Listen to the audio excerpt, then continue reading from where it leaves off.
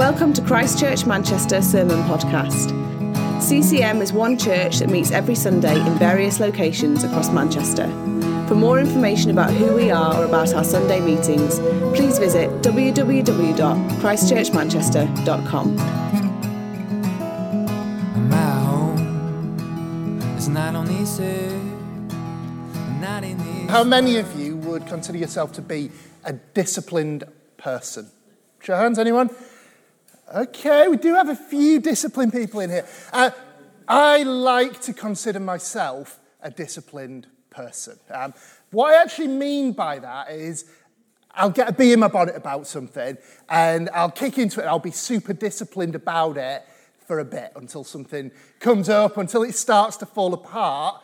And then I'm a bit less disciplined about it, which probably on reflection means that I'm not a disciplined person. That's not really how it works, is it? Let me give you an example, right? When it comes to healthy eating, this is one that I go round in cycles on, right? I'll get this thing of, I really need to sort out what I'm eating about. I need to get healthier. And so I'll make a plan, right? For the next week, this is what I'm going to have for breakfast each day. This is what I'm going to have for lunch each day. This is what I'm going to have for dinner each day. And I'll go to the shop and I'll buy all the stuff and I'll make things in advance and I'll be totally fine for a week. And then maybe even the second week, I'll get round to doing the same thing. But then something will happen. I'll turn up at community group and there'll be chili shredded beef or something like that. And well, it wasn't in the plan, but, it's community group, isn't it? I'll eat the chili shredded beef. And then Sunday comes around and I turn up and there's the slow cookers at the back of church. It's like, okay, seconds, there's loads, isn't there? I'll have a bit more. And then I get a busy day.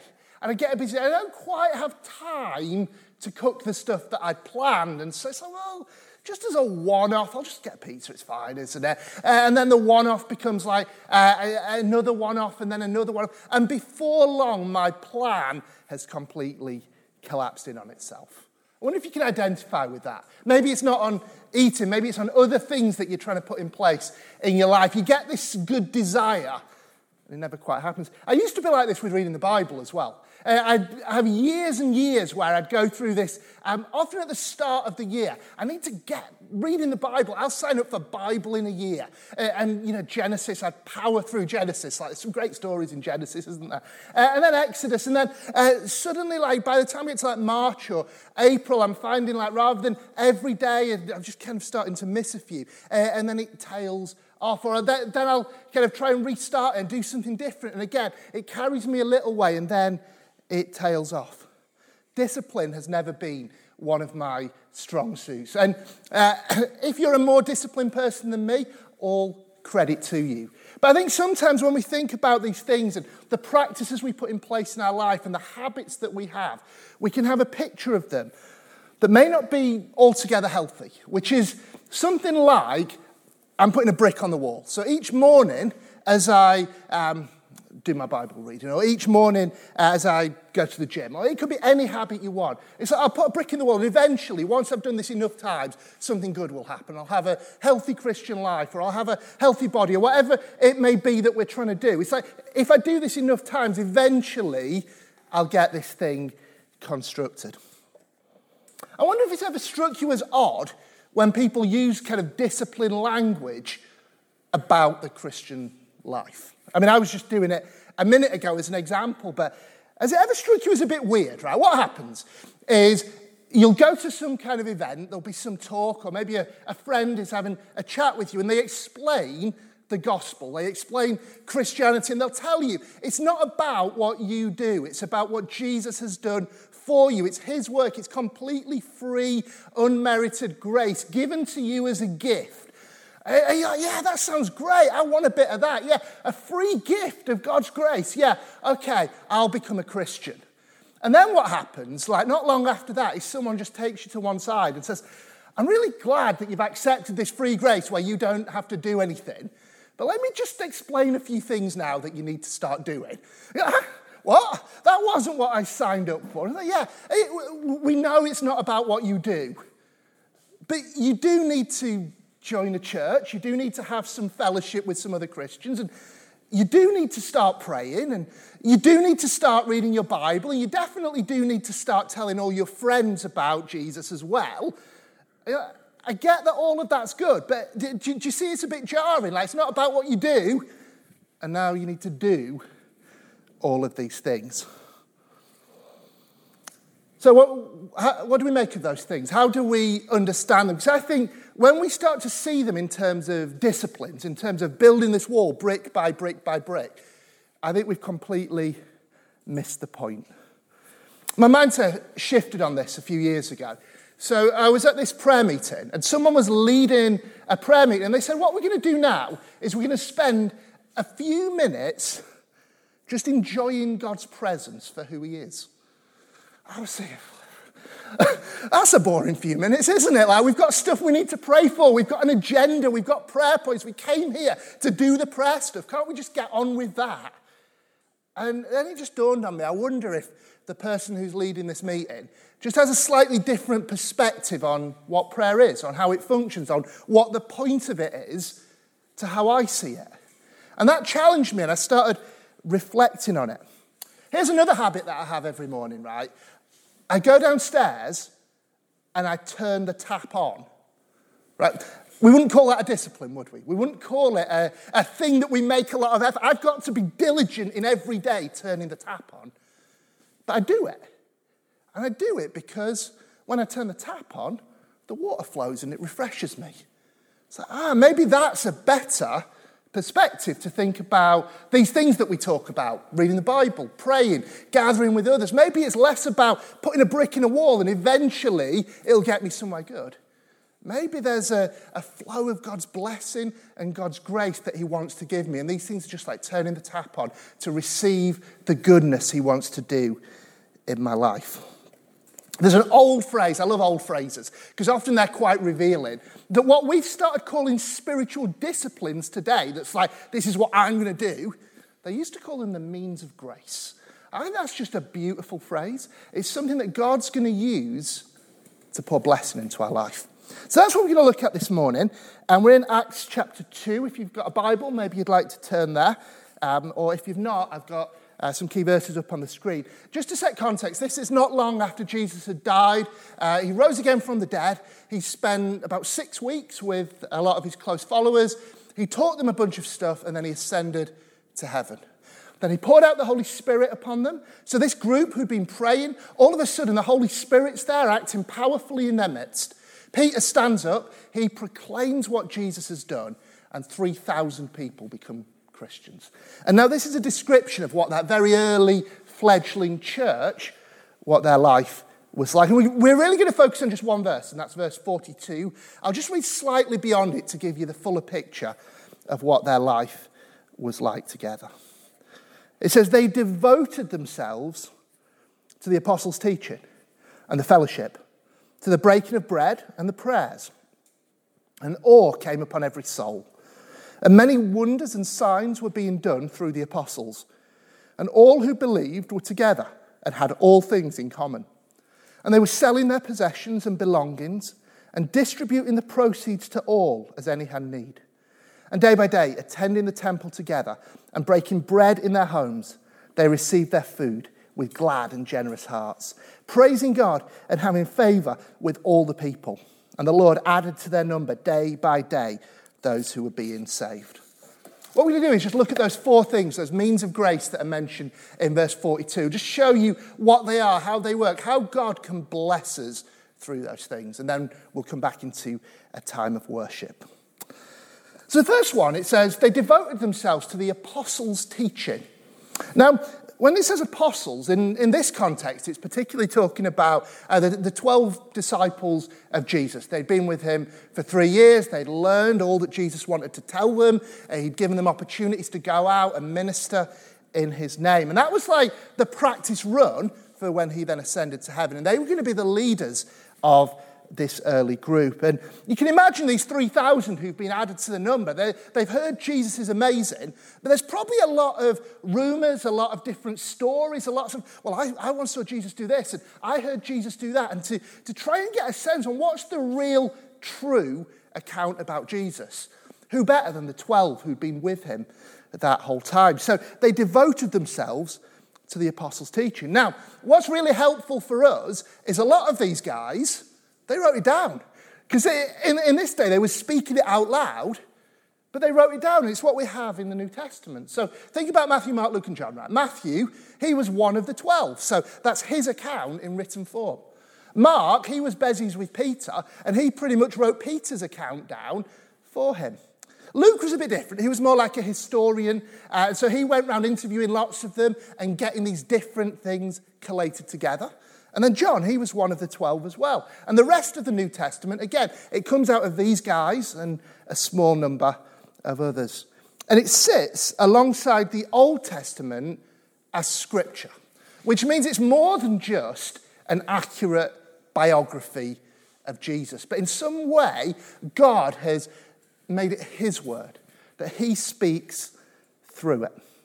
2 Timothy chapter 3, it says, all scripture is breathed out by God and is profitable for teaching, reproof, correction, and training in righteousness. So, think about it like this, right? You know how Jesus was truly human and he was also truly God? The same's true of the Bible. It's a truly human work in that these eyewitnesses actually wrote it down, and yet it's truly God's word. Every word of it is saying exactly what God wants to say to us. And there are some visual images we're given of what the word of God is like for us. So one of them is this: it's like honey. I wonder if ever when reading your Bible, you thought, wow, this is like honey. It's sweet for my soul. It's like bread. It nourishes us. It's like a lamp to light the way, or like a two-edged sword that cuts to where soul and spirit divided. It's like rain watering the land that will bring forth a harvest. Do you see how this moves us a little bit away from, oh, it's a discipline, I've got to get up and I've got to tick off my Bible in 1 year box today. It's God blessing us in our soul. So as we want to devote ourselves to the apostles' teaching, let me just give you 2 thoughts on how we can do this. The first one is this: receive the Bible as God inspired. Receive it as God's revelation of truth. Because honestly, there will be times, I can guarantee you, there'll be times that you read something in the Bible that jars with what you already thought. Which is encouraging in a way, isn't it? Because if the Bible only ever agreed with Tom O'Toole, then maybe it's not the word of God. Like, God's ways are higher than mine. God's thoughts are higher than mine. So I should expect that sometimes it will challenge me. Sometimes it will teach me. Sometimes it will give me a new perspective. And that's a good thing. And what I've noticed, right, is at different points in history and different places in the world, it's different bits of the Bible that people kind of bristle against. So there was a time that, you know, all the passages about God releasing his people from slavery in Egypt, there was a time that they were pretty much banned from being talked about in certain circles. Why? Because the people in that culture, they loved owning slaves and they didn't want to hear about God's heart for freedom. So they bristled against that. Or a couple of hundred years ago, when it was like the kind of hyper-rationalist movement, anything to do with the supernatural or to do with miracles, people would bristle against that. And there was apparently the Jefferson Bible, where he tore out all the pages that had miracles in it. It was a very thin Bible that he ended up with. Or our friend David Devenish talks about one part of the world that he works in, where just in their culture, forgiving others is just it's not a done thing. You hold a grudge. And so they really struggle with any bits of the Bible where there's a call to forgive those who have wronged you. And in our context today, we have our own bits of the Bible that often people bristle against. So what do we do when we come up with something in the Bible that is different to what we already thought? Well, there's 2 options. Either we dismiss it and say, no, I know best, which is like putting ourselves over the Bible, or we sit under it and we humbly learn from what the Bible has to say. Let me tell you this, our culture is not infallible and our culture isn't inerrant, and neither are we. But God's word is. So let's receive it as that. My second thought is this, right? If you want to be devoted to the apostles' teaching, keep it close. Keep it close. You know, when Jesus was out in the wilderness being tempted, what did he do? Every time the devil threw a temptation at him, he had an answer, and it was all from the Bible. But what I noticed a little while ago was it wasn't just that he could quote something from the Bible. All 3 of them were from the same bit of the Bible. They were all from Deuteronomy, and they were all from chapters 6 to 8. And it made me wonder, is it just that like randomly that Jesus was, it's another Deuteronomy one? I wonder if during that period of time, Jesus had been mulling over Deuteronomy. That's probably what he'd been reading, what he'd been thinking about, what he'd been pondering. And because it was front of mind and close to heart, it was there and ready, and he could apply it into his situation. The ancient Jews would have the word written over their doorposts to keep it close to them. How do we keep God's word close to us? I'd suggest this, right? Find a way of doing it that's life-giving, and then when it stops being life-giving, change it. Do something different. Because what we don't want to do is just fall into a rut of reading by routine and not receiving the blessing God wants to give. I mentioned earlier Bible in a year. That's a thing you could do. What I found really helpful recently is to go super slow. And now, like my Bible reading day by day is one verse. And I've been doing it for a while. I've been working my way through John's Gospel, reading just one verse and just taking time to ponder it, think through the implications of it, think through what it's saying. And now I'm receiving it just in a different way to how I've ever received it before. And I'm finding a new life from it. A few years ago, I went through the opposite. I was like, I'm going to read big chunks of the Bible. So I just found a time that I wasn't doing a lot. I was like, right, today I'm going to read Genesis, cover to cover. And it takes a while. It takes like an hour or two to do it. But you see it again in a different way. Maybe audio Bible is really helpful for you to just have someone else reading it to you. Maybe getting in a WhatsApp group and reading the same thing as some accountability buddies and like talking about it with each other, whatever you want to do. They devoted themselves to the apostles' teaching. Second thing that they devoted themselves to in our passage is the fellowship. The fellowship. And they talk about community. They were really committed to being community together. And they met God through being with one another. I know you've been discussing this a bit here at CCM Reddish. I was here a few weeks ago when Dan was preaching on being the body of Christ. And we all have a part to play. It's a really great message. Because in the West, we often think of it as something like this, right? I'm a Christian, I'm filled with the Holy Spirit, I have my relationship with God, and then you're a Christian, you're filled with the Holy Spirit, you have your relationship with God. We see all these like independent relationships with God. It's not quite what God's building. God's building a body. He's building us together. I once heard someone complaining, and they say, I don't really have any friends at church. I was thinking about it, it's like, you show up 1 week in 6 and you don't reply when anyone texts you. Like, what do you expect to happen? We can lean into the fellowship because the images we get for what the church is in the Bible is it's the bride of Christ, the body of Christ, the temple of the Holy Spirit. The truth is, I'm never going to be as blessed on my own as I am with you all. And we hear that when God works through us with our giftings, that's a manifestation of the Spirit. The Holy Spirit is made known through all of us for the common good. The other thing about the church is really important and really good to think about is it's not just people like me. And that's really important. God's building a community of different people. Someone sent me a message and they said, Tom, I'm seeing a lot of my friends kind of deconstruct church and they just want to meet up with some friends rather than being part of the church. I was like, it's not quite the same, is it? Because they'll just meet up with people who are like them and people that they like. But God's doing something different. God's bringing together a group of people who are very different, people of different ages, people of different genders, people of different social backgrounds, people of different ethnicities. God's got his church, and it's a glorious thing. So how do we devote ourselves to the fellowship? Again, a couple of thoughts, right? One of them is this. Actually reach out to some other people. Make an effort to reach out. Now, my wife Emma and I are very, very different temperamentally when it comes to reaching out to other people. Emma is great at it. She will have about 20 WhatsApp conversations on the go at any one time. Is always talking to people, always bouncing stuff around with them. For me, it's something I've had to work quite hard at to keep touching base with people, because otherwise I'd just go and run in my own lane. But that isn't what God has got for me. Relationships don't build on their own.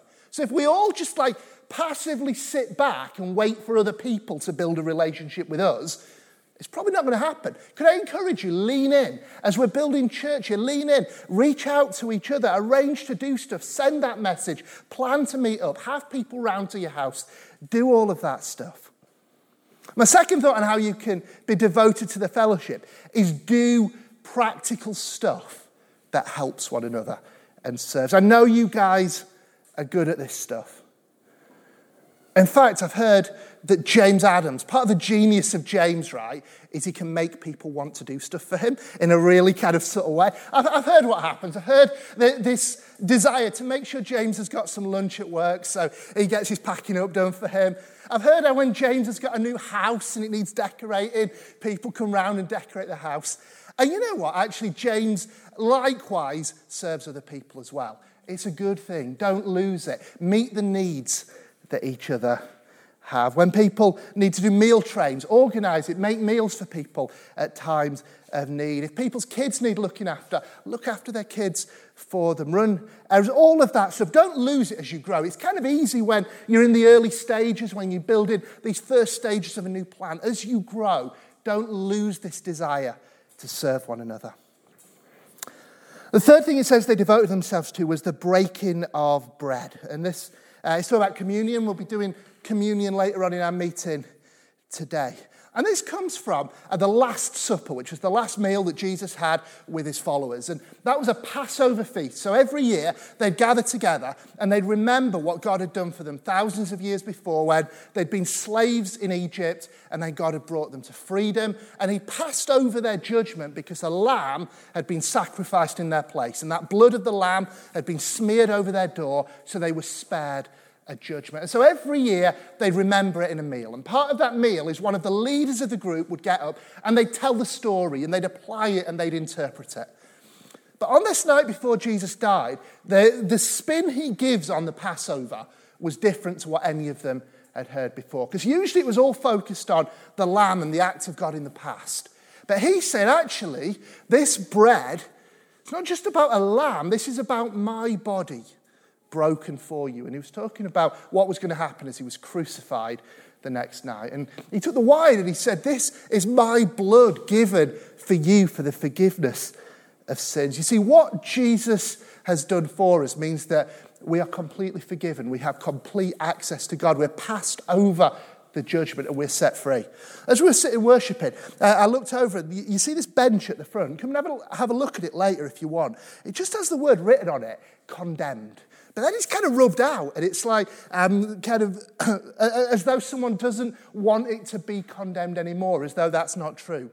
Now, it's probably not a good idea to stand on it, I would just say that. But isn't that a good illustration that written over all of our lives, because we've all fallen short of the glory of God, was the word condemned. But then the blood of Christ means that word condemned is rubbed out. It's no longer true. There's no condemnation for you in Christ Jesus. And he said in that meal, he said to his friends, what I've done, breaking the bread, taking the wine, do this when you meet together. Do it in remembrance of me. So that's what we do. That's why we do it when we gather together.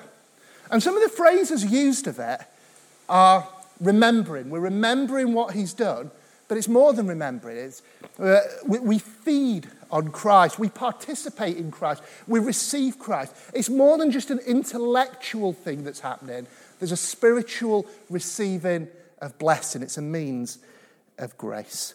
So let me just give you a couple of thoughts how we devote ourselves to the breaking of bread. And number one is this: actually engage yourself in the moment. You know, we often, because we do it a lot, it's easy to just let the moment slide. It's just part of the routine. Yeah, I've got the bread, I've got the juice. Yeah, eat, drink, let's get on with what's next. And we lose the wonder of what it is. Let me encourage you, as we take communion, really engage in that moment. Reflect on what Jesus has done for you and what that means for you. And secondly, find different settings to do it. It's great that we can do it when we gather together. But it says in our passage a little bit later on, they were also breaking bread in their homes. So maybe in community group, maybe when you have people round, sharing communion with them is a good thing to do. And if you're unsure, when we do communion, if you're unsure whether it's for you or not, my question for you would be this: do you want to receive what Jesus has done for you? Because in communion, that's part of what it is. It's receiving what Christ has done for you. And if you can honestly answer yes to that question, whether that's the start of your journey with Jesus or whether it's at any stage along the way, then you're very welcome. Please take communion with us. The final thing it says they devoted themselves to is the prayers. And it probably has in mind gathering and praying corporately more than praying on their own, although both of those things are absolutely crucial. A few months ago, I had a complete transformation in how I thought about prayer. I was at this conference, and it was on the books of 1 and 2 Kings, and the guy who was talking about it, you know, like when you get some clever people who are really good at talking about the Bible and really good at making it come to life and have all the stories, and you're like, yeah, this is so easy to listen to. And you get other people who are like clever and really good at knowing stuff about the Bible, but they don't quite have the stories and the way to draw you in. So you've got to work really hard, but you know if you do, there's gold in it. It was one of those, right? So I was there with my friend, and you know he was kind of nodding off and doodling and stuff. I was like, I'm going to focus. He was just like, Tom, give us a nudge if there's a good bit. And there was one bit I gave him the biggest nudge, because he was talking about the king Hezekiah. Now, and Hezekiah was one of the kings towards the end of the books of Kings. But right at the start of the book of Kings, this temple had been built. And the idea of the temple was that it was a place of prayer, and particularly a place that the king could go to pray for the nation. And then the speaker told of all these different kings that there'd been. And there were 20-odd kings, 250 years had passed, and eventually we get to Hezekiah. And Hezekiah was the first and the only one who we have a record of actually going into the temple to pray. And he had this like Assyrian army before him, and he went to pray. Then the army turned around and went home. I was thinking, oh my goodness, like 250 years. Because when you read these books, it wasn't plain sailing. There was lots that happened, and lots of bad stuff that happened from outside the nation, from inside the nation, all these crises. And not one of them thought, hang on, God's given us this temple where we can go and pray and ask him to bless us. They all ignored it. They all thought they could do it on their own. Until finally Hezekiah did what maybe seems obvious when someone points it out, and they received the blessing of God for their day. And it made me wonder, how often am I like these kings in the middle? How often are we like these kings in the middle? We think we can power on our own, when God's got a blessing for us if we'll just go to him in prayer. So devote yourself to prayer. I'd suggest a really good way of doing this is build a routine that works for you.